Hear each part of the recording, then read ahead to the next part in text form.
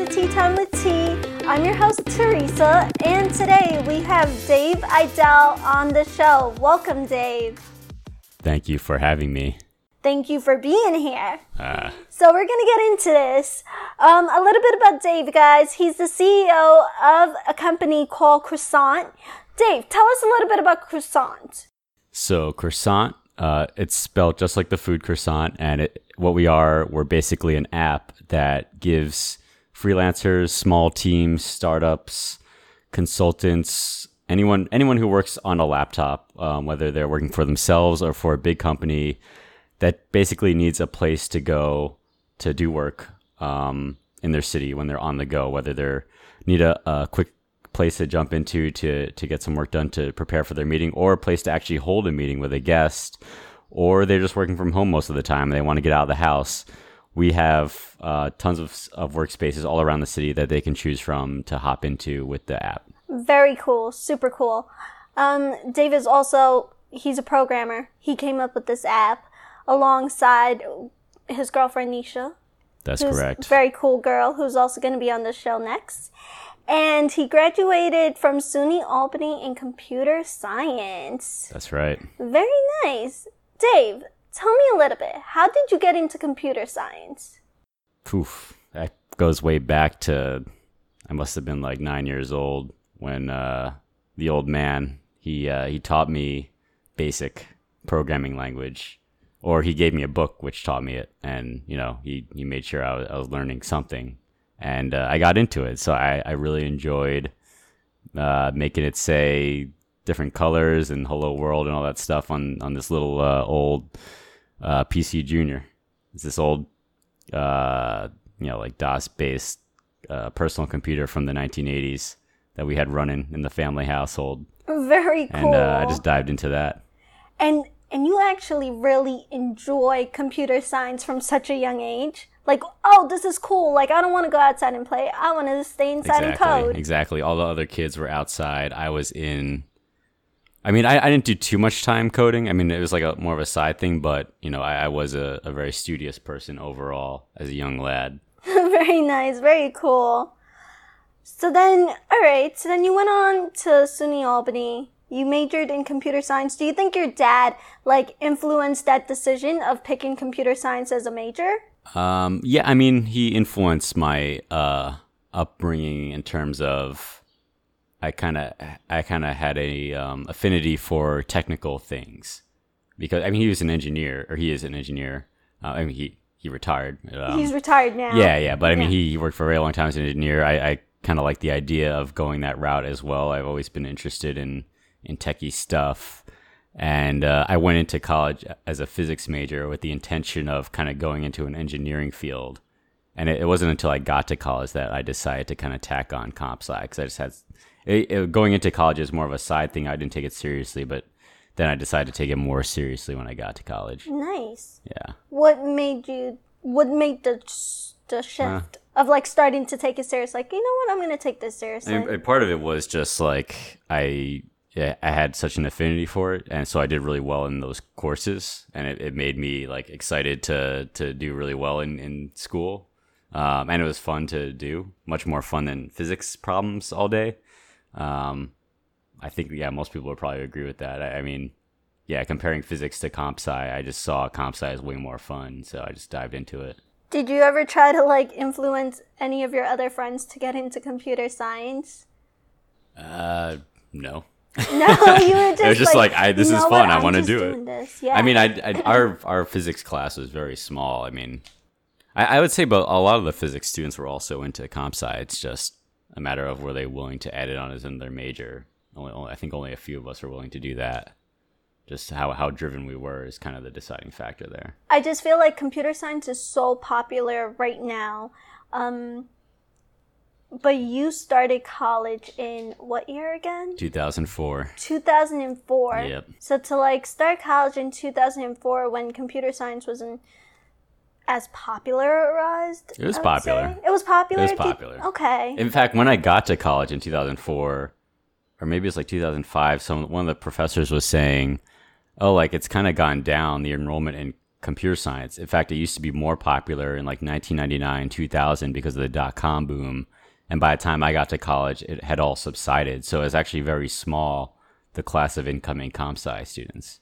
Can you tell us a little bit about the dot-com boom for like listeners? I mean, that who was are not before too my familiar? time, really. Yeah, but I think before my time too. Obviously. Yeah, I mean, it's essentially people like pets.com and like the first wave of .coms came into play, and a lot of companies are popping up, and they kind of got overfunded. As far as I don't know the full like exactly how. I mean, I don't know. I'm not like an economist. I don't know. Right. But yeah, I mean, they eventually got inflated, a lot of these companies, and they crashed and burned in 2000, 2001, and so that kind of shook. There was a big shakeout, and that was a mini recession right there. So right. How did you do after the recession, after graduating from college for yourself? Yes, yeah, so as a computer programmer? Yeah, I did have a job right out of college as a programmer. It was a consultant role where I was doing programming projects for clients for a large consulting corporation. It's called CSC, but yeah, I mean, I was essentially laid off because they didn't have any projects a few months after. It was like early 2009, like in the height of the recession. They weren't, they weren't able to get projects for our office. So I was let go of that, and then I went off on my own for a while. Did that make you scared at all? Like, damn, maybe I should have went to school to be a lawyer or a doctor or majored in something else? No, I always, I always figured I'd find something else or do something else that was interesting. That's why I like comp sci so much going into college. I knew right away, like, there's so much I could do with this. It doesn't matter what industry I'm in or whether I'm doing one job or the other. Like, it was pretty clear, like, you could do anything with it. So I was surprised more people didn't do it. That's what I'm saying. Like, I feel like in my generation, I don't often hear anyone saying, like, until now, recently, where people are starting to pick up, like, computer science and starting to use YouTube to learn, like, programming languages and stuff like that. But no one never really wanted, going into college, they're like, I'm going to go to college to be a teacher, or I'm going to go to college to get a biomed degree and then go on to being a doctor. So I haven't really heard of anyone doing computer science. So it's cool. Can you walk us through a little bit of your lifestyle? Oh, my lifestyle is absolutely absurd right now. I mean, I work pretty much 24/7 on the company, on Croissant. So lots going on. We're doing lots of things. We're a very small team trying to do a million different things. Trying to grow the company, trying to iterate on the product, trying to give good service to our customers, to our partners, trying to have strong business fundamentals throughout all of that. And, it's a full-time job for sure. So my lifestyle basically revolves around that. But, I do try to sneak in the occasional travel and working remotely. In fact, I like to work remotely more than working in my own city. Like, I like to work from other cities, or if we're traveling to other countries, like, that's always like preferable, in a lot of ways, or at least it's I like to change things up, I guess you could say. I like to change up my environment. Not just within my own city, but going to different cities, trying out co-working spaces, trying out different coffee shops. I'm always like on the move. So that's kind of like the lifestyle lately, the past few years. Do you have like a favorite location that you have worked out of, like in-state or out-of-state? I mean, it depends what mood I'm in. Like, I mean, I had a lot of fun, like last year, for example, basically working on the beach. Like, I was kind of like living the entrepreneur dream because we got this spot in like an Airbnb in Croatia on this beach that had these coffee shops where you could just like sit there on your laptop and do your work at those shops on the beach and like get like cappuccinos for like $1. It was That's just like a amazing. good setup. It was a good setup for a while. But in New York, there's some cool spots too. When I'm here in New York, like my new favorite space to go is World Trade Center, and I go to our partner space there. It's got a nice view. It's a nice interior building. It's got nice amenities, and there's some other like cool spots around the city that are good too. Very cool. Could we go back a little bit before Croissant? Did you work on any projects, or what were you doing pre-Croissant?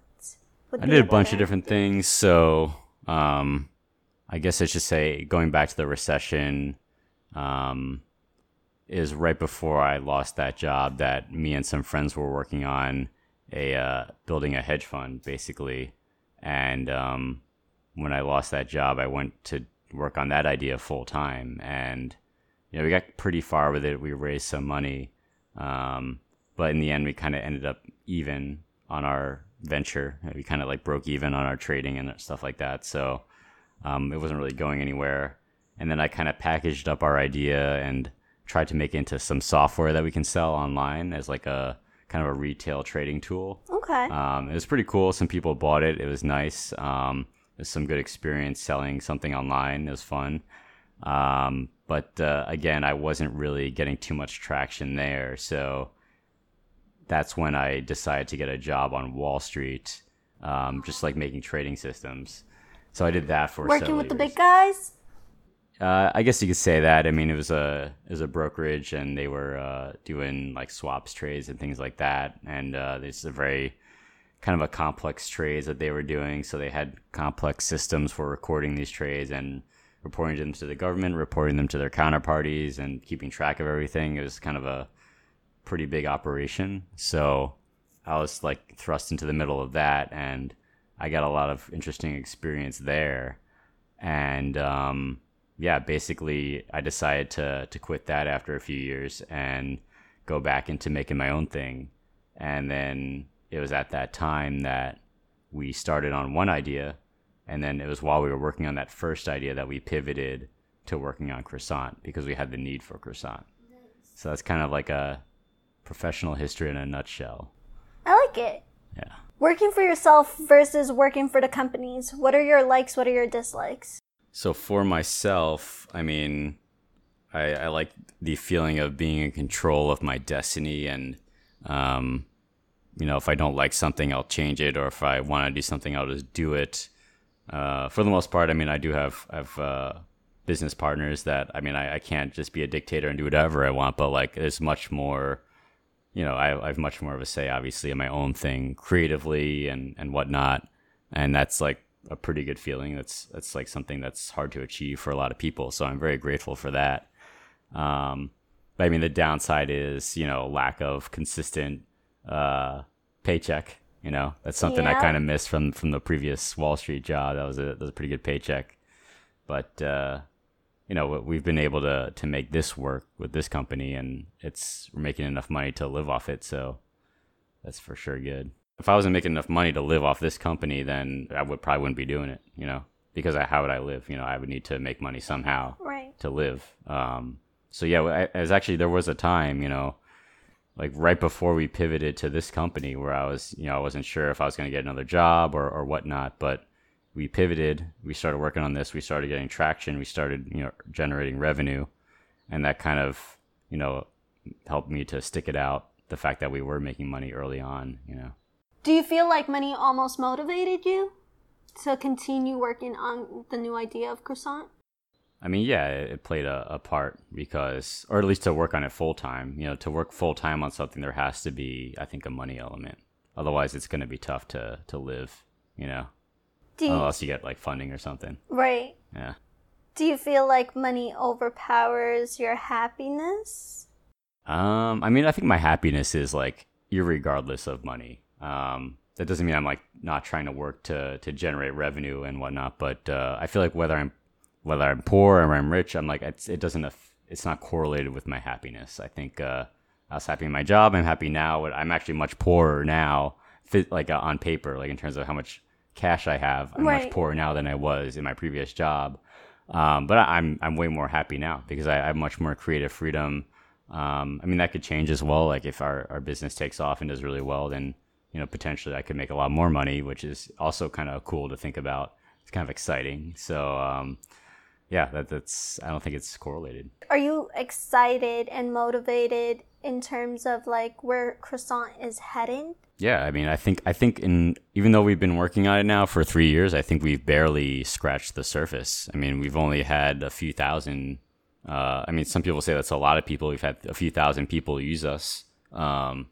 So that's like really awesome. But at the same time, I think there's 1 million people out there that could use us. So like we still have a long way to go. Like I want to grow from, several thousand people to 1 million people to even more. That would be really, interesting to get to that level, I think, and to hit that. Yeah. I think that would be pretty cool. So you're basically working towards like hitting a certain number, or is it hitting a certain number, or just going above and beyond to like taking this company to the next level? Well, I don't think of it in terms of number or like the taking it to a certain level. I just see it as I'm doing something that's cool, and I'm capturing a shift that's happening in society where people they're freelancing more, they're starting businesses more, or even if they're, working in a corporate job, they're not in the office as much, so all those trends are happening, and I'm working on something really cutting edge that's capturing those trends. So that's kind of how I look at it. I look at it like, are we capturing this remote work trend? And that's kind of exciting to be catching this trend as it's happening and creating a product that's growing along with that trend.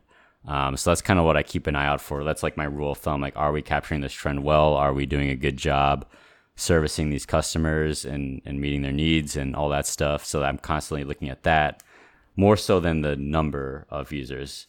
Because my theory is like, as long as we're doing a good job, making a good company, talking to customers, making a product that they actually need, then the revenue, then the user count will come. That'll come along with creating something of value. So that's kind of, I focus on the value first. And I think that's very important. And I'm happy that you guys are like really focusing in on the value of your company versus just looking at numbers. It's pretty great. Yeah, it's a nice feeling to make something that people love using. I think it's like very cool that you're focusing more on values versus the numbers. Is there anyone out there that you kind of like get inspiration from to have this way of thinking, or is it just a Dave way of thinking? That's a good question. I think it's common. I mean, I've been in the startup scene for a long time. For several years now, which feels like a long time. And, meeting a lot of other founders and mentors and speakers in the space, like everyone is kind of the same way. I mean, everyone always says like, yeah, you can't just be in it for money. You have to be passionate about solving the problem. And that's pretty common, like startup advice.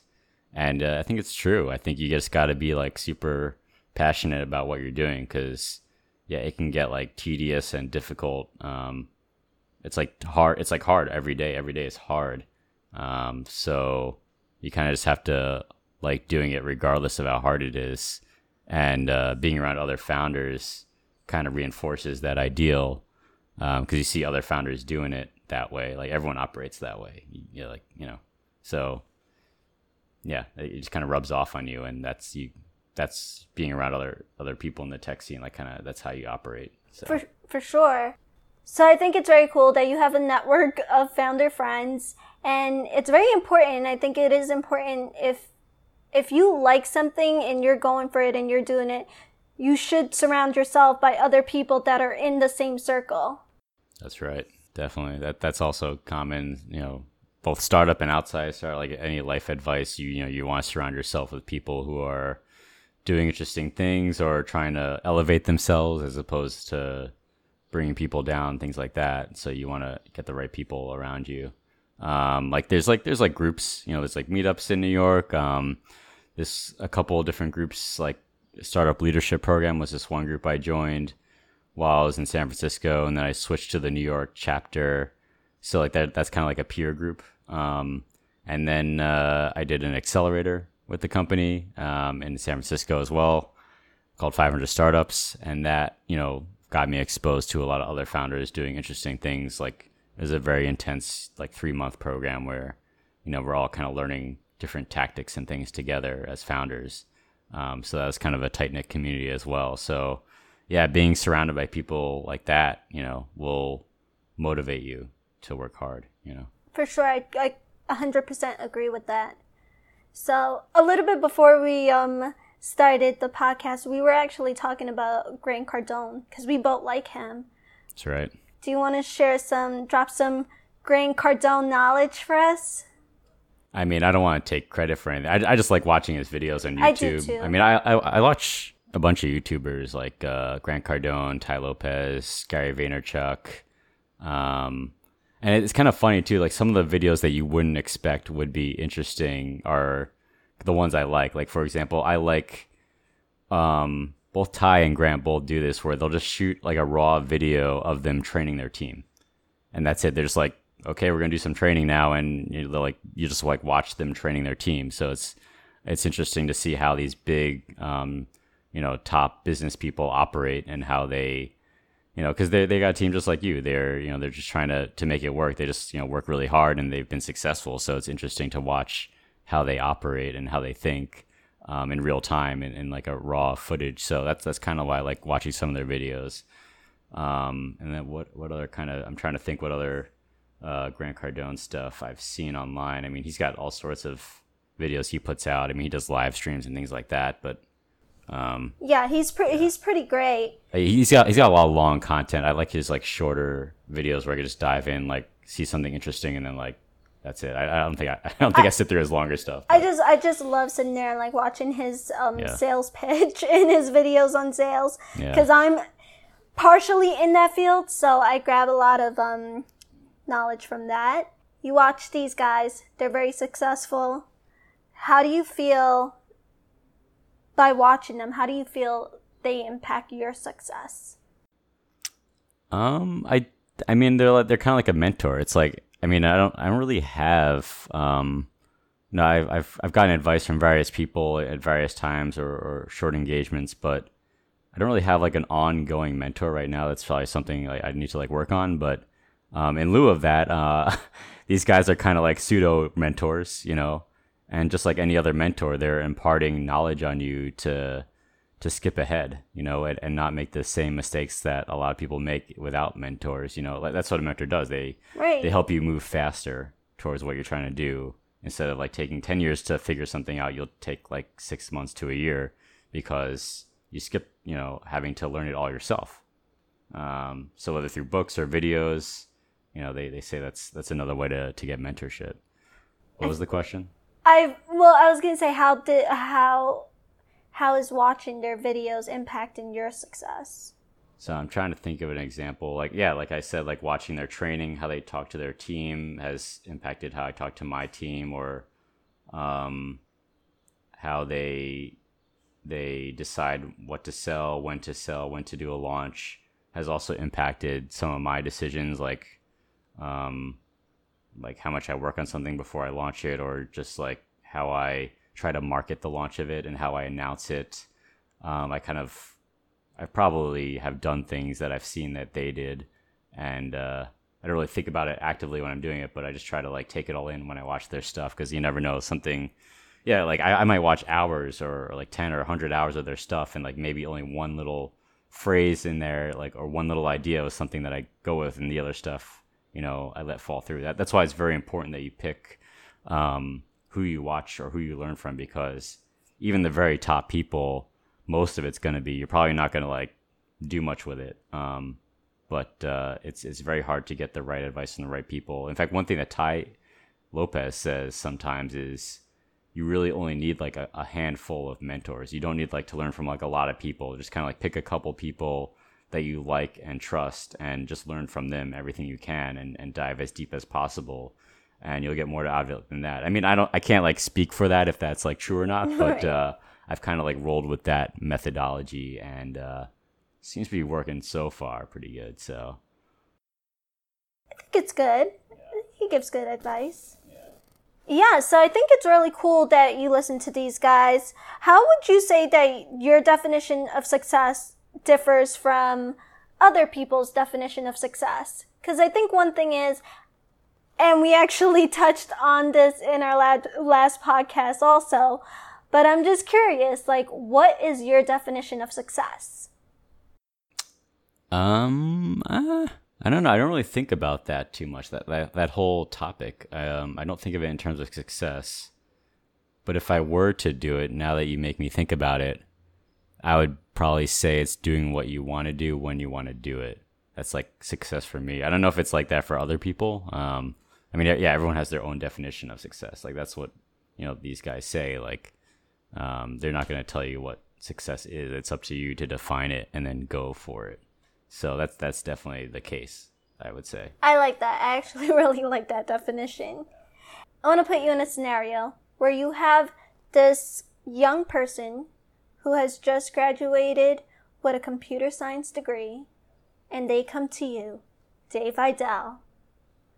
I need some advice on how I could start my startup or how I could create this app. What would you say to them? Go. I'd probably be interested to hear the idea and give my thoughts on it. I mean, it's dependent on so many different things. Like, is it verifiable? Like, can you verify the idea quickly to see if it's going to work? Can you get traction on it to verify it? Almost not, like an elevator pitch, kind of? No, like, can you get paying customers? Right. Like, can you sell this? Can you quickly make something and sell it? That's like what, not only investors, but like in general, like when you want to invest your time, your own time into something, like you want to make sure you're spending your time on something that's worth your time. I kind of made that mistake in the startup idea that we were working on before Croissant. I just spent 6 months building something without verifying it. I guess it's debatable whether or not it ended up being a waste because I was able to pivot that, that same code base and kind of repurpose a lot of stuff and take a lot of learnings from that and use it towards the new thing. So it's kind of debatable if that experience was worth it or not. But I think most people would agree to say that, if you have a startup idea, try to verify quickly, pick something that you're passionate about that you can work on for a long time, even when it's difficult.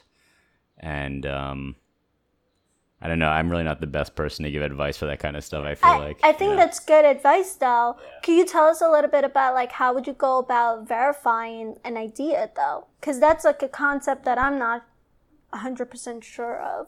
For computer I don't science, even know. at least. I mean, there's so many things you could be doing. Like you could be building a rocket for SpaceX, or you could just be making like the next find a roommate app or something like that. There's so many wide-ranging things, especially with a comp sci degree. You don't need a comp sci degree, by the way. I mean, you can have any background and get into this stuff. But if you're the one who's in a position where you could build something, I mean, that's kind of a special position in some ways. So, I mean, you could use that to your advantage to try out an idea, whether it's a prototype that you just do it in an elevator pitch and you just show it to people, or you actually quickly make a minimum viable product and get it in front of customers. Maybe you put some money behind it with like a Facebook ad or something to see if you can get some traction that way. So yeah, I think a quick ad is one way to get traction, but I don't know, I'm not like a business like savant or anything. Like there's a lot of people out there that can give this kind of advice much better than me, and I'll probably actually refer them to like find someone who's good at giving advice. Like I'm a doer. I'm not like a talker or an advice giver. Like I'm just doing my thing and like learning as much as I can. But now that you mention that, maybe I should get better at this stuff. Like get better at, like for example, Tai Lopez talks about the law of 33%, where you should have people above you, people on your level, and people like kind of below you or like vying to get where you're at. And I think I've done pretty good at the first two, where I have people I look up to and I learn from people in my peer group that I can go to for advice and stuff like that. But I don't really do a whole lot of the bottom 33%. So that's probably one area that I'm lacking. Yeah, it's like something new to work on, because I feel like there are a lot of people out there who, people who will listen to this podcast who could be like, you know what? I did learn something from this podcast from Dave. And if you could ever share more or do more to help others, I feel like it's always great to help. Yeah. Help out in whatever way you can. And sometimes I think the way, like, you might think you're helping someone and it's no help at all. And sometimes when you least expect it, you're doing the world for them. And you look at it, it's like, oh, it's no big deal. And they're like, oh my God, no, thank you so much. Yeah. I don't know. I guess maybe I have helped people. I have no idea. Yeah, it's like it's so crazy. It's not something I do a lot, I would say. It's something so crazy as holding the door for someone. you have like people who are just like so grateful that like you held the door for them. And it's like, no, it's no big deal, like common courtesy or whatever it is. That's right. But you never know when you're actually helping someone. It's true. Did that make sense? That makes sense. Okay, cool.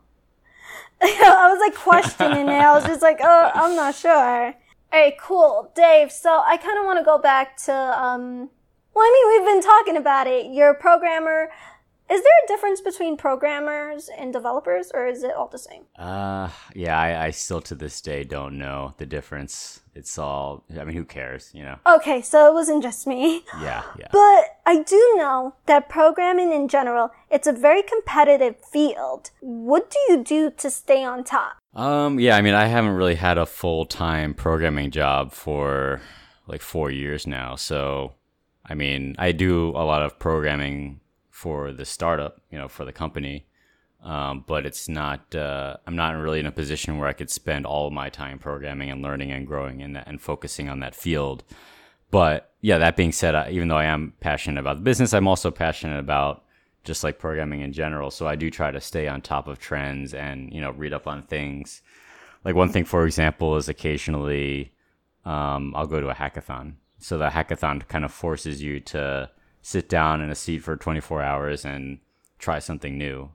I mean, you don't have to try something new, but like you should. Right, it kind of forces you to like get your brain thinking, like come up with a new idea. Like for example, like a year and a half ago, we went to this hackathon while I was out in San Francisco, and they had these robots there. So like I spent the night basically learning how to program a robot to have it like wave its arms and like roll around and stuff like that. I just never really done that before.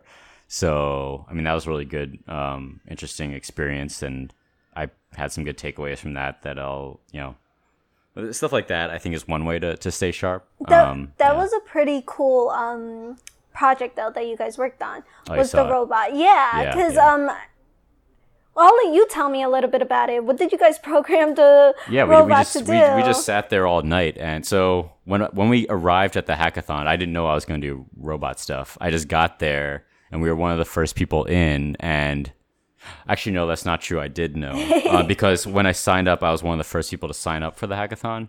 So I kind of got first dibs on this offer by one of the sponsors, SoftBank. They're like a big conglomerate based out of China or something. And one of their companies is like a robotics company. And they're one of the sponsors. So they're like, hey, first 20 people, first come, first serve, can reserve a robot to play with during the hackathon. And I was just like, oh, this is cool. Like I can play with robots. I've never really programmed a robot before.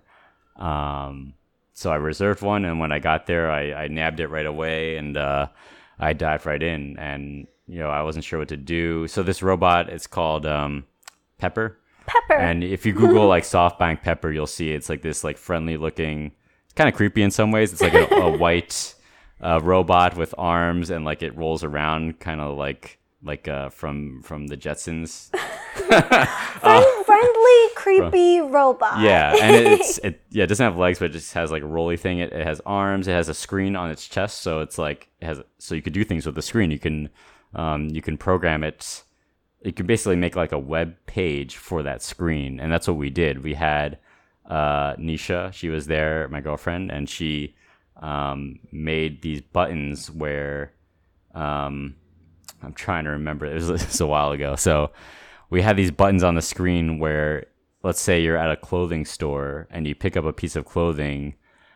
We kind of faked it. Like we kind of simulated what it would be like if you held the shirt up in front of the robot, and the robot would take a picture of the shirt, and then it would tell you, you know, it's kind of like scanning a barcode, like, oh, that's $19 or something like that. I mean, we obviously didn't make that matching algorithm work during the hackathon, but we made the framework for it. We had it take a picture. We had it show the item, and then we kind of faked it where it would determine the price. You know, we kind of had to determine the price. And then we had some buttons on the robot that you can tap on a button to check out with your credit card. So we kind of got like a simple, basic clothing shopping experience with a friendly robot kind of helping you through the process. Like, oh, that's this thing. Now you can check out here by pressing my screen, and it would like talk to you. That's kind of like a chatbot in real life almost. Right. It's pretty cool. Yeah, that was kind of a random thing that was, we were working on. Where's Pepper the robot now? So unfortunately, we couldn't keep Pepper. I mean, he's a multi-$1,000 unit. So yeah, they took him all back. And it's actually interesting. The company contacted us afterwards to potentially do like some sort of publicity thing about the project. So we went to their offices and they had like 100 of these things just like stacked up in their offices. It's kind of freaky looking. But we met with their like CMO or something, and then we kind of interviewed with them. But it ended up not turning into anything. I thought it would be pretty cool to get on like CNN or something about the project. But yeah, you never know. Hackathons can be kind of crazy. I mean, Croissant started at a hackathon. Like, it was just a crazy idea we had, and we started it there. And so yeah, not only do you keep your skills sharp by going to these things, but you never know what might happen, who you might meet as well. Like, you can go by yourself. It's a networking event. You find the right people to work with them, and you're forced to sit down and learn something new alongside other people. I think a great way to figure out if you like working with someone is to like try to do a test run, right? Right. So it's like a test run of working with people that you just met. So as opposed to regular networking where you don't even know the person, now you're sitting down next to them for 24 hours or 10 hours or whatever. It's like, you gotta get to know this person. Yeah. You're forced to learn if you like them or not. So it's an interesting way to do things. Very interesting. Yeah. So do you think, and this might be a little off topic, do you think robots are going to take over the world? No, that's a relevant question. I mean, like, I'm in the tech world. I think about these things. Honestly, I don't know. I mean, I've seen people like Elon Musk have commentary on this, and he says that we should start to make laws now around AI because AI could potentially threaten humanity. That's what he seriously believes. So do you agree with that? Do you think so? I don't know.